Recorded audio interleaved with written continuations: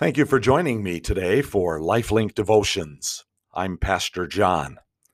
Let me read 4 words to you: convenience, gratification, sensuality, selfish. Those 4 words seem to best describe what the world calls love right now. It's certainly not what God designed. The expressions of me-centered existence abound. There's abuse, rape, pornography, murder, divorce. The love of self dominates the world right now, and it's even threatening to catapult Christians into cultural compliance. We need a revival of sacrificial love, and it has to start in the family. It should start specifically between husbands and wives. Marriage, by God's design, is the one place where the love of God is to be most visible. It's the one relationship that best depicts the sacrificial love of Jesus Christ. So in our study of Proverbs, here's some wisdom from Solomon to help us recognize what love should be and to recognize the worth of the people that God has given us to love. Here's the first one, Proverbs 5:18. Rejoice in the wife of your youth. May you ever be captivated by her love. So spend today telling your spouse or your soon-to-be spouse or your wannabe spouse how they have captivated your heart. Then make sure everyone around you knows that the smile on your face and the bounce in your step is the joy of your love in your heart.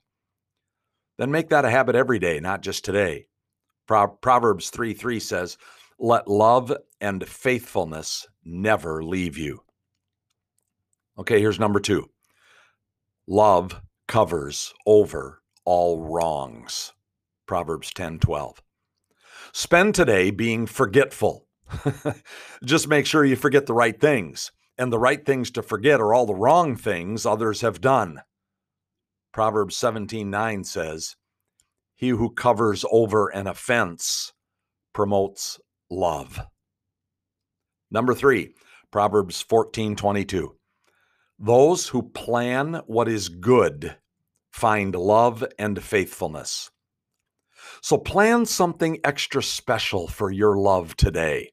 Go above and beyond what would ever be expected. Show how much you care.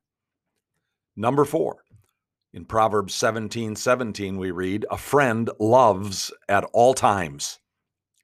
So beginning today, if you haven't already done this, make sure that the love of your life is your best friend for life.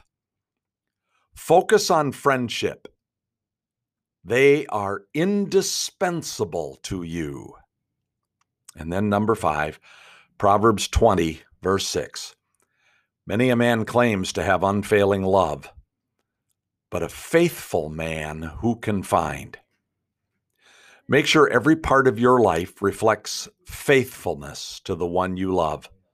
No matter where you are, no matter whom you're with, or no matter what you're thinking, be faithful.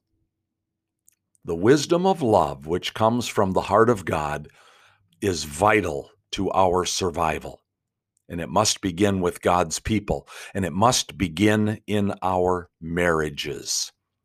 Let's start a massive revival of real love.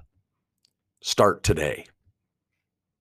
Have a wonderful day and be a channel of God's love to others.